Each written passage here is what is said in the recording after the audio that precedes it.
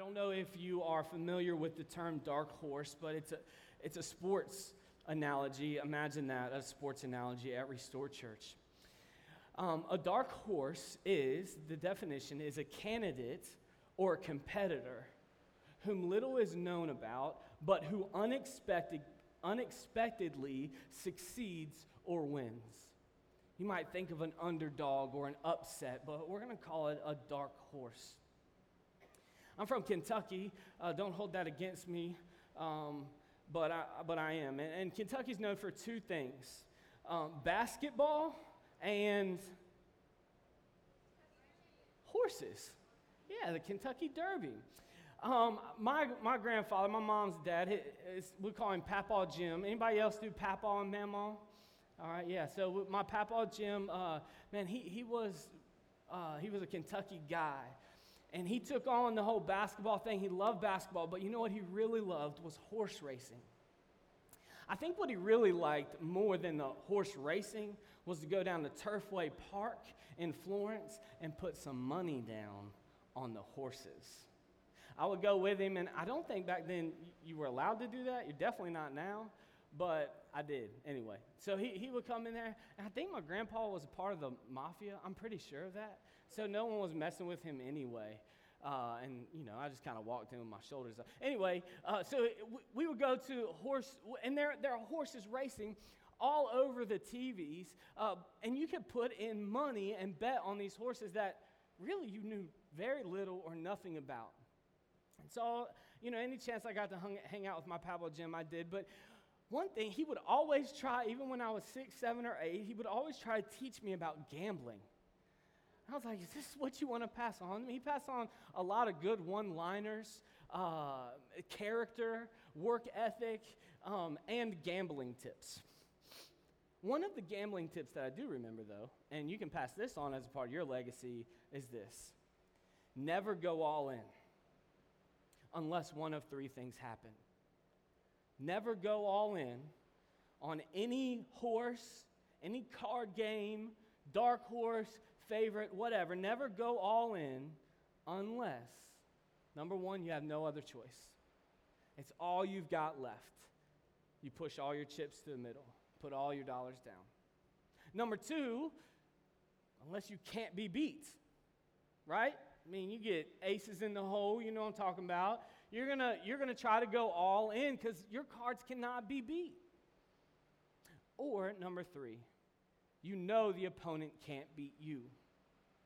And when you know the opponent cannot win, based on what they have, not based on what you have, it's a safe bet. Go all in. Have you ever gone all in? You ever had a defining moment in your life where it's like, you may have used the phrase now or never. You might have even said, I'm going all in, all chips to the middle. I hope you said that on your wedding day. I hope that was an all-in day. Or maybe it was a decision to relocate and begin a new life. Maybe it was a decision that you were going to cut off some relationships so that you could pursue Jesus. You were all in. Maybe it was a medical decision for you or for a family member, and you decided to go all in. At some point in our lives, we all come to points where we have to push the chips to the middle of the table, where we all have to decide it's now or never. And what I'm going to encourage you to do this morning with this new series, it's a vision series for Restore Church. So what I'm going to ask you to do, I know stuff comes up over the next 2 weeks. Next Saturday is Oktoberfest, and we're going to be out there having a party. And then we just use Oktoberfest Festival to have a Restore Church party. And it is so much fun. So come hang out with us. Sign up to volunteer. It's a great time. But we're going to be out there from 6 a.m. to 6 p.m. We're going to come in on Sunday morning, set all this stuff up. And we're going to look just as tired as we do now. And hopefully I will sound a little, I feel so sorry for you that you have to listen to my voice right now. But, it's cold season. But, where was I going with that? I'm sick. Okay. Perhaps you've never had an all-in moment as important as the one we're going to talk about today. And so if you just hold on, oh yeah, Vision Series, next week and the next week after. I know there are a lot of things that come up, but if you can stick with us for 2 more weeks, we're going to talk about where Restore Church is headed and how we're going to get there, and we'd love for you to be a part of it. But the foundation of where we are as a church, we said there's going to be one passage that we're going to preach one time every year, and this is it. So go ahead and open up your Bibles to my favorite passage about the church, Matthew chapter 16. If you have the Restore Church app, you can follow along there. Or you can, if you pull up our app, there's a Bible tab. You can search it there. You can click on the bulletin section, and some notes are there. Matthew chapter 16. If you need a Bible, if you'd like to have a Bible, we have some volunteers that will pass one out. Nicole, who is an Encounter youth leader, would love to pass one out for you. So just flip your hand up real quick and she'll bring one to you. And we're in Matthew chapter 16. I'm going to read through this whole passage together and then we'll go back and dissect it. Verse 13 says this: When Jesus came to the region of Caesarea Philippi, he asked his disciples, "Who do you say that the Son of Man," he said, "Who do people say that the Son of Man is?" They replied, "Some say John the Baptist, others say Elijah, and still others Jeremiah or one of the prophets." Jesus says, "But what about you? Who do you say that I am?" Peter answered, "You are the Messiah, the Son of the living God." Jesus replied, "Blessed are you, Simon, son of Jonah, for this was not revealed to you by flesh and blood, but by my Father in heaven. And I tell you that you are Peter, and on this rock I will build my church. And the gates of Hades," or maybe your Bible says the gates of hell, "will not overcome it. I will give you the keys of the kingdom of heaven, and whatever you bind on earth will be bound in heaven, and whatever you loose on earth will be loosed in heaven." Then he orders his disciples not to tell anyone that he was the Messiah. Now, maybe you've been with Restore Church from the very beginning. This is going to be your 3rd time hearing us preach through this, and man, it should fire you up. This is a passage where Restore Church kind of laid the groundwork, where we started to build the bricks. Well, we don't have bricks, but we started to build the pillars of our church based on this passage. Now, you've been around church for a long time, and man, you're so sick of hearing about this passage. No, man, this should bring life and a fire in your gut every time you hear it. Maybe you've never heard this passage before. And you can see this conversation between Jesus and his disciples. Let's talk about it a little bit. Remember the first reason that you would go all in? Remember, my Papa Jim will teach you, don't ever go all in unless one of 3 things happen. And the first thing is you have no other choice. Like, it's all you have left. And so you go all in. We see in this passage, Jesus talks to the disciples, but Peter kind of steps to the forefront. Peter's life is headed toward normalcy, mediocrity. Maybe you sympathize with Peter. You sit at home and wonder, man, is there more than just this 9 to 5? You wonder if are these walls and this roof all there is to this life? Is it? You look at your bank account and you think, man, is this all there is? I mean, Peter is headed toward a life of fishing every day. Hey, that's not that bad. I could live with that life. Fishing every day for a living, I would not be good at that. Going to the temple, he's going to come in and say some prayers, make the occasional sacrifice, and then one day he'll die and meet God. I mean, that's the Jewish life. That's exactly what Peter is headed toward. But once he meets Jesus at the very beginning of the book of John, his life changes completely. Listen, when you meet Jesus, Jesus changes everything. I'm going to say that one more time. Jesus changes everything, not some things. And not just the things we want to change. Jesus changes everything. And Peter quickly learns that there's something more to this Jesus than everyone else is saying. There's something quite different about this man. could he really be the Son of Man? Now, let's talk about that phrase for a minute, the Son of Man. All of the Old Testament hinges on this question of who is the Son of Man. Books probably were written. I mean, they probably had temple podcasts going about who the Son of Man is. Theologians, honestly, would have debates. The intellects, maybe when you're reading Acts, you'll see when they come together in Athens and have a debate with Paul. That was pretty common. And this discussion of who the Son of Man is, it's a normal discussion. Jesus is not leading the disciples on the beginning of a pop quiz. I mean, you might see Jesus like leading a trail of questions to prove a point, and he does, but this isn't the beginning of a ha-ha, I gotcha. Jesus is beginning a normal conversation, like a deep conversation that Jews would have. Who is the Son of Man? I mean, the book of Daniel talks about the Son of Man riding in on clouds. Don't you want to know who that is? Like, all the Jews are anticipating the Son of Man coming back. This Son of Man, he's going to be the Son of God. He's going to be the Messiah, the Anointed One, the one who in Genesis chapter 3 will crush Satan's head. And the Jews believe that this Son of Man is going to restore Israel to its kingdom, to its days of David and Solomon. So, man, they are looking for this Son of Man, and they desperately, desperately are awaiting him. And so he says, hey, who do people say the Son of Man is when they're talking about him? And I imagine that all the disciples have their own different opinions. Like maybe it's Andrew who stands up and he says it's Elijah, or Philip, who was boys with John the Baptist. He says, oh, some say it's John the Baptist, and maybe you have another disciple that stands up and he says Jeremiah, and then everyone else has their other opinions about who the Son of Man is. Because it matters.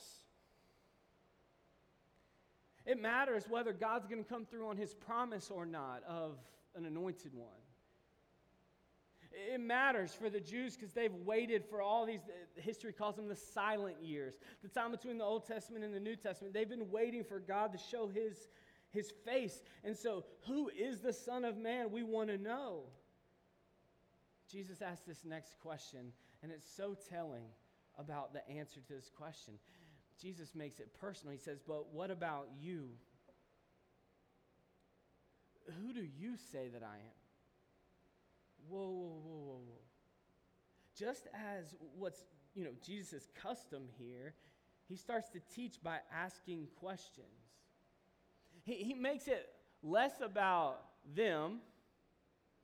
Let me make this a little bit more personal. He makes this less about those people sitting across the room. I hope they're listening.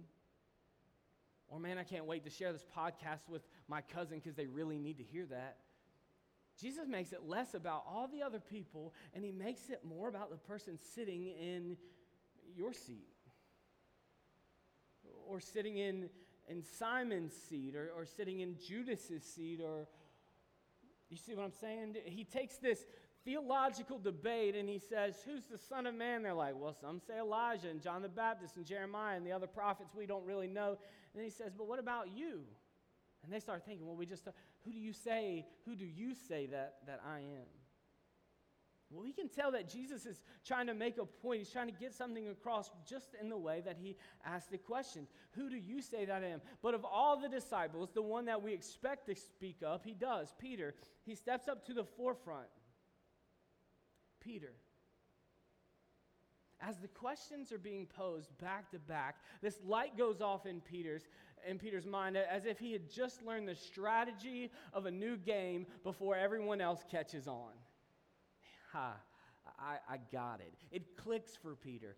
He realizes what Jesus just said by asking that second question, and Peter couldn't be more joyful to stand up in front of the class and shout out the answer like the student who just got it after years of struggling. I know who you are. I know exactly who you are. You are the Messiah. You're it. I mean, you're him. You're the one that God talks about. You're the one that's going to deliver us. And at this point, Peter knows he has to go all in, because the first rule of going all in is when you have nothing left. I want to ask you something. I think some of us are in that spot this morning. We've tried everything else. We've tried it all. We've tried searching after our career. We've tried to invest in relationships outside of Christ-centered ones. We've tried finding our way through other means. And you've tried it all. And so maybe, just maybe, you have nothing left. And it's time to push those chips all in on Jesus. Remember, the second reason you'd go all in is if you win. Like you got the aces in your hand. There's no way that you can lose. One of the greatest artists of the 90s and 2000s is Adam Sandler. And you should look him up. He was the star of a blockbuster cinematic masterpiece called Big Daddy, and in which he plays this like really deadbeat dude. He's a bachelor, like he has no responsibilities. Every time he spills something, remember how he cleans it up? He throws a newspaper on it. I'm like, man, that is it. I got to try that one. And so he throws newspaper on it every time. Well, all of a sudden, a little boy shows up at his door with all his belongings. And it's actually the son of his roommate. But his roommate's out of the country or something. I don't remember. But if they don't take this boy right now, he goes back to, I don't know. I don't remember the premise of that part of the story. And so Adam Sandler pretends to be his roommate in order to watch, so they can keep this boy. It's hilarious. I don't know if pastors are allowed to recommend Big Daddy. I guess wait for it to come on TV so they can bleep out the bad parts. And so it's so funny, man. He's like navigating through. All the older people get that. Remember when USA would play the movies you weren't allowed to watch as a kid? And then all of a sudden the TV would just go mute. And you're like, what are they saying? Exactly. So wait for Big Daddy to come out on TV. It's really a cute movie. He protects this kid. He teaches this kid. He gets the kid a Happy Meal. And then there's this scene where the boy is teaching one of Adam Sandler's friends how to play a card game. And the card game is I Win. And he explains the rules that you can throw down whatever cards you want, but the boy says, I win. And they exchange cards again, and he's like, but my card is higher. And the kid said, but I win. And he's like, why do you win? He said, because I win. You've played games with toddlers, you know how it goes. Peter is now on the winning team. Peter is now able to say, I win. He's picked up by the winning team. Peter has moved over from, man, I have nothing left, to now being on the winning team. Look, you go all in when you know beyond a shadow of a doubt that you can't be beat. What does Matthew chapter 16 tell us? I want you to look at, if you're an underliner or highlighter or whatever you do in your Bible, I want you to look at this verse, and it's in verse 18. And I tell you that you are Peter, and on this rock I will build my church, and the gates of hell cannot overcome it. You don't put up gates unless you don't want something getting in. Right? Like you put up gates to keep things out. In the first century world, they would put up gates to protect their city. You remember the story of Jericho, where they marched around and the walls fell. Those were also called the gates. You'll see stories in the Old Testament where they were waiting by the gates. The gates were for defense. And this is what fires me up, man. I have a competitive spirit, and I hope you can too. When it talks about this gate, who has their defenses up? It's hell. Hell has their defense up. And the church, capital C, not just Restore, but all of the church, should be like headstrong, charging the gates of hell, because they cannot overcome the church. They cannot withstand us. We win. The church will not lose. Listen, this is what gets me fired up, and I got chills to talk about it. It will stand for eternity. One day, Restore Church will close its doors and will no longer be a church. It's a sad fact, and we hope that it's 300 billion years from now, but it'll happen. The church of Jerusalem, the very first church, it doesn't exist anymore. The church at Athens that we read about in the New Testament, it doesn't exist anymore. But God's church still remains. And it still attacks the gates of hell every time we love the widow, and every time we help the homeless, and every time we cry with someone in our life group, or we give out of our, not out of our excess, but we give out of sacrifice to love one another. The gates of hell start to crumble down. And the church is not built on Peter. The church is built on Jesus being the foundation of everything. And I want you to hear me say this. I want to be careful. Well, no, I'm never careful of how I say it, because we just keep it 100 here. And so I want to say this. There is an aspect of Restore Church that we like to, we like excellence, okay? We want to do things well. No one should want to do things halfway. Okay, so when we do worship, we like to do it well. We preach sermons, I try to do them well. When we do fall festivals, man, we plan them out in advance. But Restore Church is not built on a person. It's not built on a worship team. It's not built around a preacher. It's not built around anything other than this, that Jesus is the Son of Man. He is the Anointed One. He is the Messiah that saves us all. So what that means is we cannot tear down the walls of hell with clever schemes and fall picnics and Oktoberfest serving and fundraisers. What it means is we won't be able to tear down the gates of hell with gimmicks or cool sermon series or funny jokes. You want to know how we tear down the gates of hell? The love of Jesus, and that He will save us alone and Him alone. What changes for us? Or what changed for you when you went from needing to go all in to being on the winning team? I love sports, and I'm trying to keep the sports out of Minnesota because it's the best sports time of the year. But what happens when that mediocre athlete goes from a poor team to a good team, and now he starts to perform better than he was before? What's the difference? It's his attitude. If you show up to your team every day knowing you're going to lose, it's hard to perform well. But if you show up to play for a winning team, your attitude changes. And some of us need to hear this.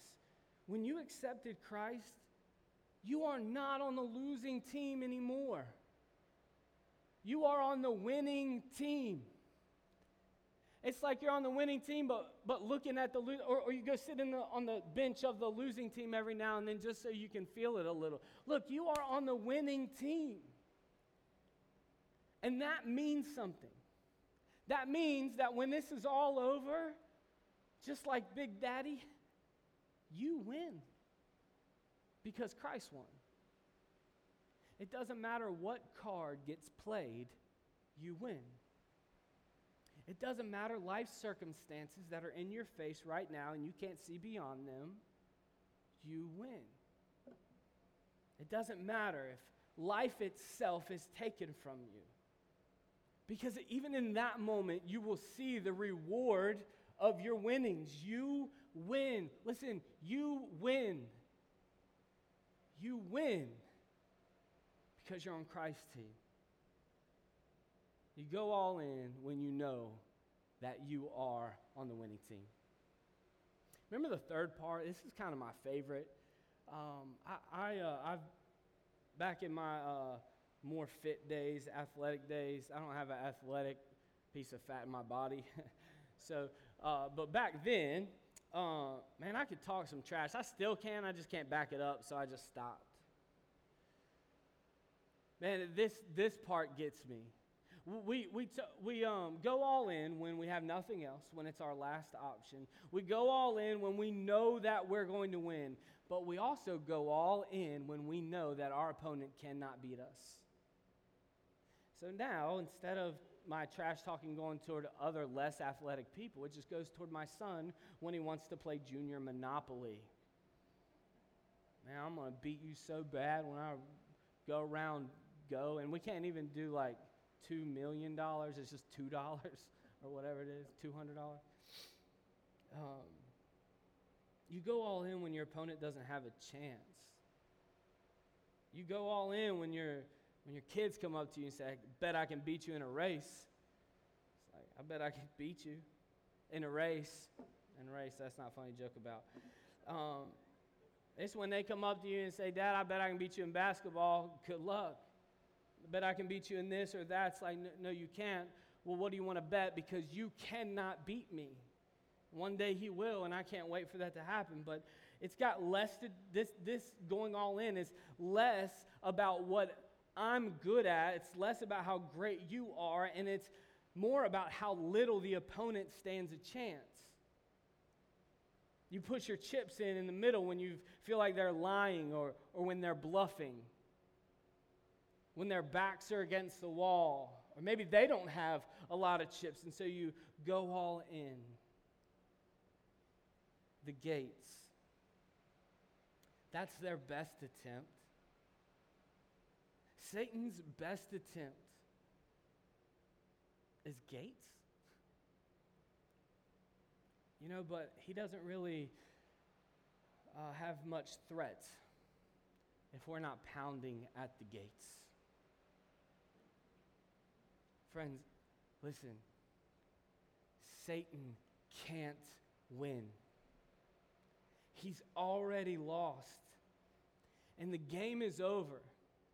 And like that punk cousin you have that every time he loses, he throws the board game everywhere or whatever. He's already lost, and he's throwing a tantrum, and he's coming after you and your life and your family and your spouses and your health and your finances and your job and your future. He's coming after you because he's got nothing else. He's already lost. And so you know what we do? We go all in because we win. Because Christ has won. But you know, Satan's really not worried if the church continues to fight about politics. Satan is not worried if the church continues to divide over small things. You know when Satan is worried? It's when we attack the gates of hell with truth, with love, with grace, humility, forgiveness. When we set an example of being a light in a dark place, and that is Jacksonville. You know, I would think that when we began 2.5 years ago, our church would have probably in Satan's eyes been considered a dark horse. This little church started in a living room. We probably didn't stand a chance at beginning. 50% of churches that begin fail in their first year. And of those 50% that make it, 50% of them don't make it to year 3. So the church, our church, is a candidate for being a dark horse. The church, capital C, in our culture is a candidate for being a competitor who little is known but will succeed and win. And Restore is a candidate or competitor whom little is known, but who will succeed and we will win because, not from us, but because Christ is the Messiah. Over the next couple weeks, we're going to ask you to push your chips all in. We're going to ask you to make some sacrifices, and we're going to ask you to make some sacrifices with your time. Yeah, we're going to ask you to make some sacrifices financially. We're going to ask you to make some sacrifices about putting some other people first and maybe getting out of your comfort zone. But I'm going to ask you to go all in on 3 things for the next 3 weeks. Can you go all in on God? I know that's easy for the pastor to say, but I mean all in. Like maybe you cut out video games for 3 weeks and say, I'm going to spend that time in Scripture, or I'm going to spend less time shooting or hunting or fishing, and I'm going to spend that time with God. Maybe you give up something else, or maybe you're doing nothing, and this is a good opportunity for you to go all in. I've given you 3 reasons why you should. I ask you to start thinking about going all in on Restore. I don't want to say a whole lot about this right now because it's this whole other sermon we're going to preach next week. It's going all in on Restore, but I do want to make one point to you real quickly. Right now, Restore Church is averaging about 50 more people than we were at this time last year. That's great. That's great. You feel a little bit uncomfortable because you can smell your neighbor. That's good. That's why we're at 2 services. Here's where it's really uncomfortable for Restore Church right now, and that's in our children's ministry. We're going to say this next week, but healthy things grow. Things aren't healthy, they don't grow. And our children's ministry is booming. These volunteers right now are sweating in these hallways, not to babysit. We don't have child care. We don't have babysitting at Restore. We have disciple makers back there creating the next generation of disciples. And it's starting to get uncomfortable. But what's really hard is it's the same 10 people, same 12 people. Will you help us? I'm going to challenge the dads. Hey, dads, you don't have to be the teacher. You don't have to be goofy or going on. But some of these teachers need the dad voice. You know what I'm saying? Hey, sit down. Some teachers need that. But you know who needs it more? The kids. They need to see men who love Jesus. Can you give 1 week a month? 1 service a month to serve back there? Moms, can you give us one week? If you're not already serving in the village, can you just give us 1 week a month? 1 week a month. My wife has not sat in a service she sat in one last week, I think, because Kendra made her not be in the village. But my wife teaches both services every week, and she's not the only one. So we're just going to ask you, maybe start thinking about that over the next 3 to go all in. Here's going to be the biggest challenge for you. Go all in on God. Go all in on Restore. Would you go all in on Jacksonville? We say this all the time. Jacksonville is the greatest city in the world because we make it that. We decide we're going to love Jacksonville. We're going to love the city we're in and the people we're in. We're going to make this our home. I know you didn't want to get orders and come here because there are Marines everywhere. I get it. But what if you just decided for however long you're going to be here, you're going to love this city like crazy? What if your neighbors, the people who live next to you, what if they knew you and they knew about your love of Christ because of the way you treat them? And go cut their grass this week or next week when it stops raining. What if you went all in on Jacksonville? I'll tell you, my family, we're all in on Jacksonville, and I know it's not, well, it is the greatest city in the world because we make it that. Go all in. I was a youth minister many years ago, and man, it was great. I got to be goofy. I had a lot more energy, and I got to do a lot of really sketchy stuff. It was a lot of fun. We did all-nighters, and ever been duck pin bowling? Man, that's great. But being a youth minister is interesting because you get to be like the most fun person in the church and with no pressure. It's really great. And so, anyway, I was a youth minister in Virginia Beach, Chesapeake area for 3 or 4 years. And one year we had a poker tournament. Now, this was interesting to me because where I grew up, gambling and church did not mix, right? Like, that's why the Lord flipped the tables. You know what I mean? Like, that's why I got angry. So we didn't play the lottery. We didn't gamble on anything. And so I come to this church, I'm on staff, and what they said is we're gonna put money in, but all the money goes toward a mission. And I was like, can I be the mission? So we have this tournament, and it's so much fun, man. It was like everyone in the church. I didn't know but I didn't know how to play poker. And so I'm sitting with what I thought was my friend, and you put money in. I think it was like $5, right? And then you could buy back in. You could get back in the game of poker for $2. So if you go out, you get back in. So my friend tells me, he says, hey, dude, you should go all in. It's like, I watched it on TV, sure. Go all in. Man, if I didn't lose the first hand.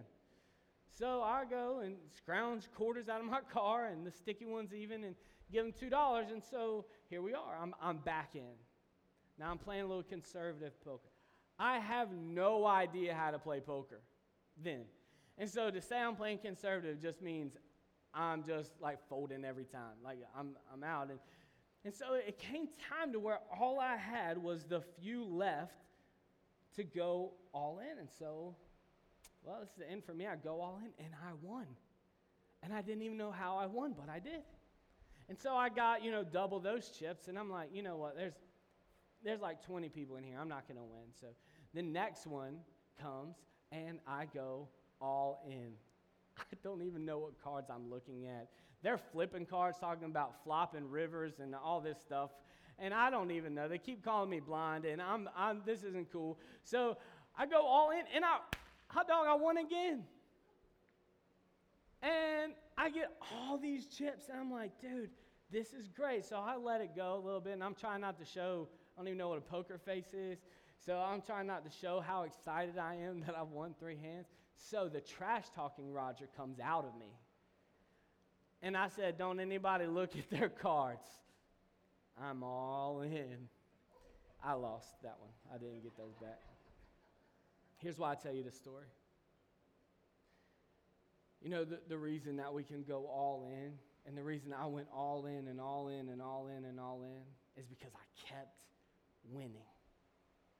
And every time I went all in and those chips came back, it gave me more and more confidence that I could do it again. We have even more confidence in God who gives us and shows us his promises. He fulfills them every time. And we saw it today as he fulfilled it through the Old Testament in Jesus.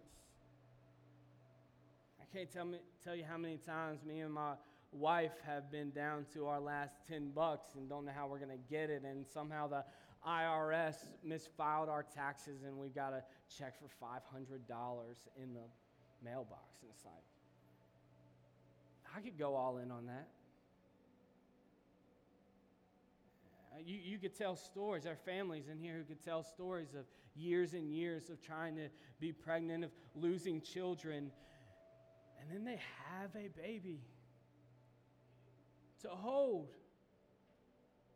And one day they'll be reunited with their entire family in heaven, but in that moment you can say, man, I could go all in on this. Thank you, Lord. Some of you can tell stories about a marriage that was going nowhere but has turned completely 180, and now you can't picture it any other way, and you say, man, I could go all in on this. You tell stories of miracles that have happened in your health or someone in your families, and you say, I could go all in on it. The reason that we can continue to go all in and all in and all in and all in every time is not because of how good our hands are. It's because we have nothing left. We have nothing else. And so we're all in, and every time the cards change. And Jesus says, you win. and their cards, they lose. Would you go all in? At the minimum, go all in on God. It's the safest bet you got. Let's pray together.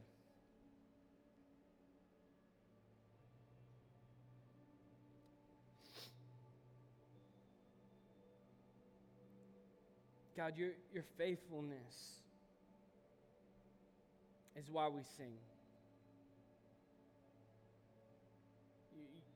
We trust you. And that's why we pray. We believe in you. We believe that you are who you say you are. And God, that's why we're here.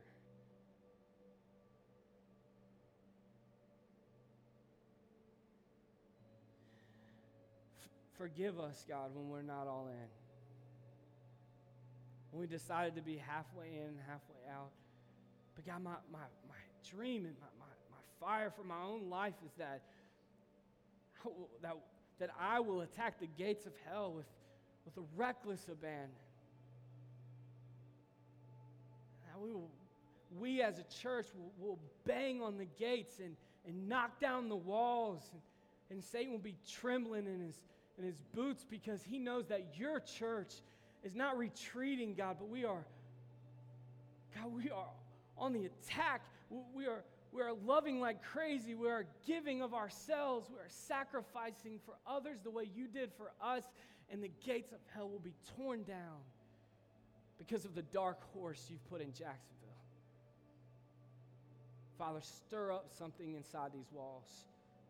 Stir up something inside our teens to lead a revival. Start up something in our men and our fathers and in our husbands to lead a movement of love and of discipline, and start a movement in our mothers and in our wives to love passionately and lead radically. God, stir something up, not because of us, but because of the foundation of Jesus on which the church is built. And God, we can hear the walls of hell falling. May it be in Jacksonville as it is in heaven. We pray all these things in Jesus' name. Amen. Here at the end of our services, we take communion together, and it centers us on why we do all of this. After service, Sasha can come out and give us all our instructions, but right now, let's not think about any of that. We're just going to take communion together, and it's an opportunity. That the cracker represents Jesus' body, and the cup represents Jesus' blood, and the sacrifice that makes all of this possible.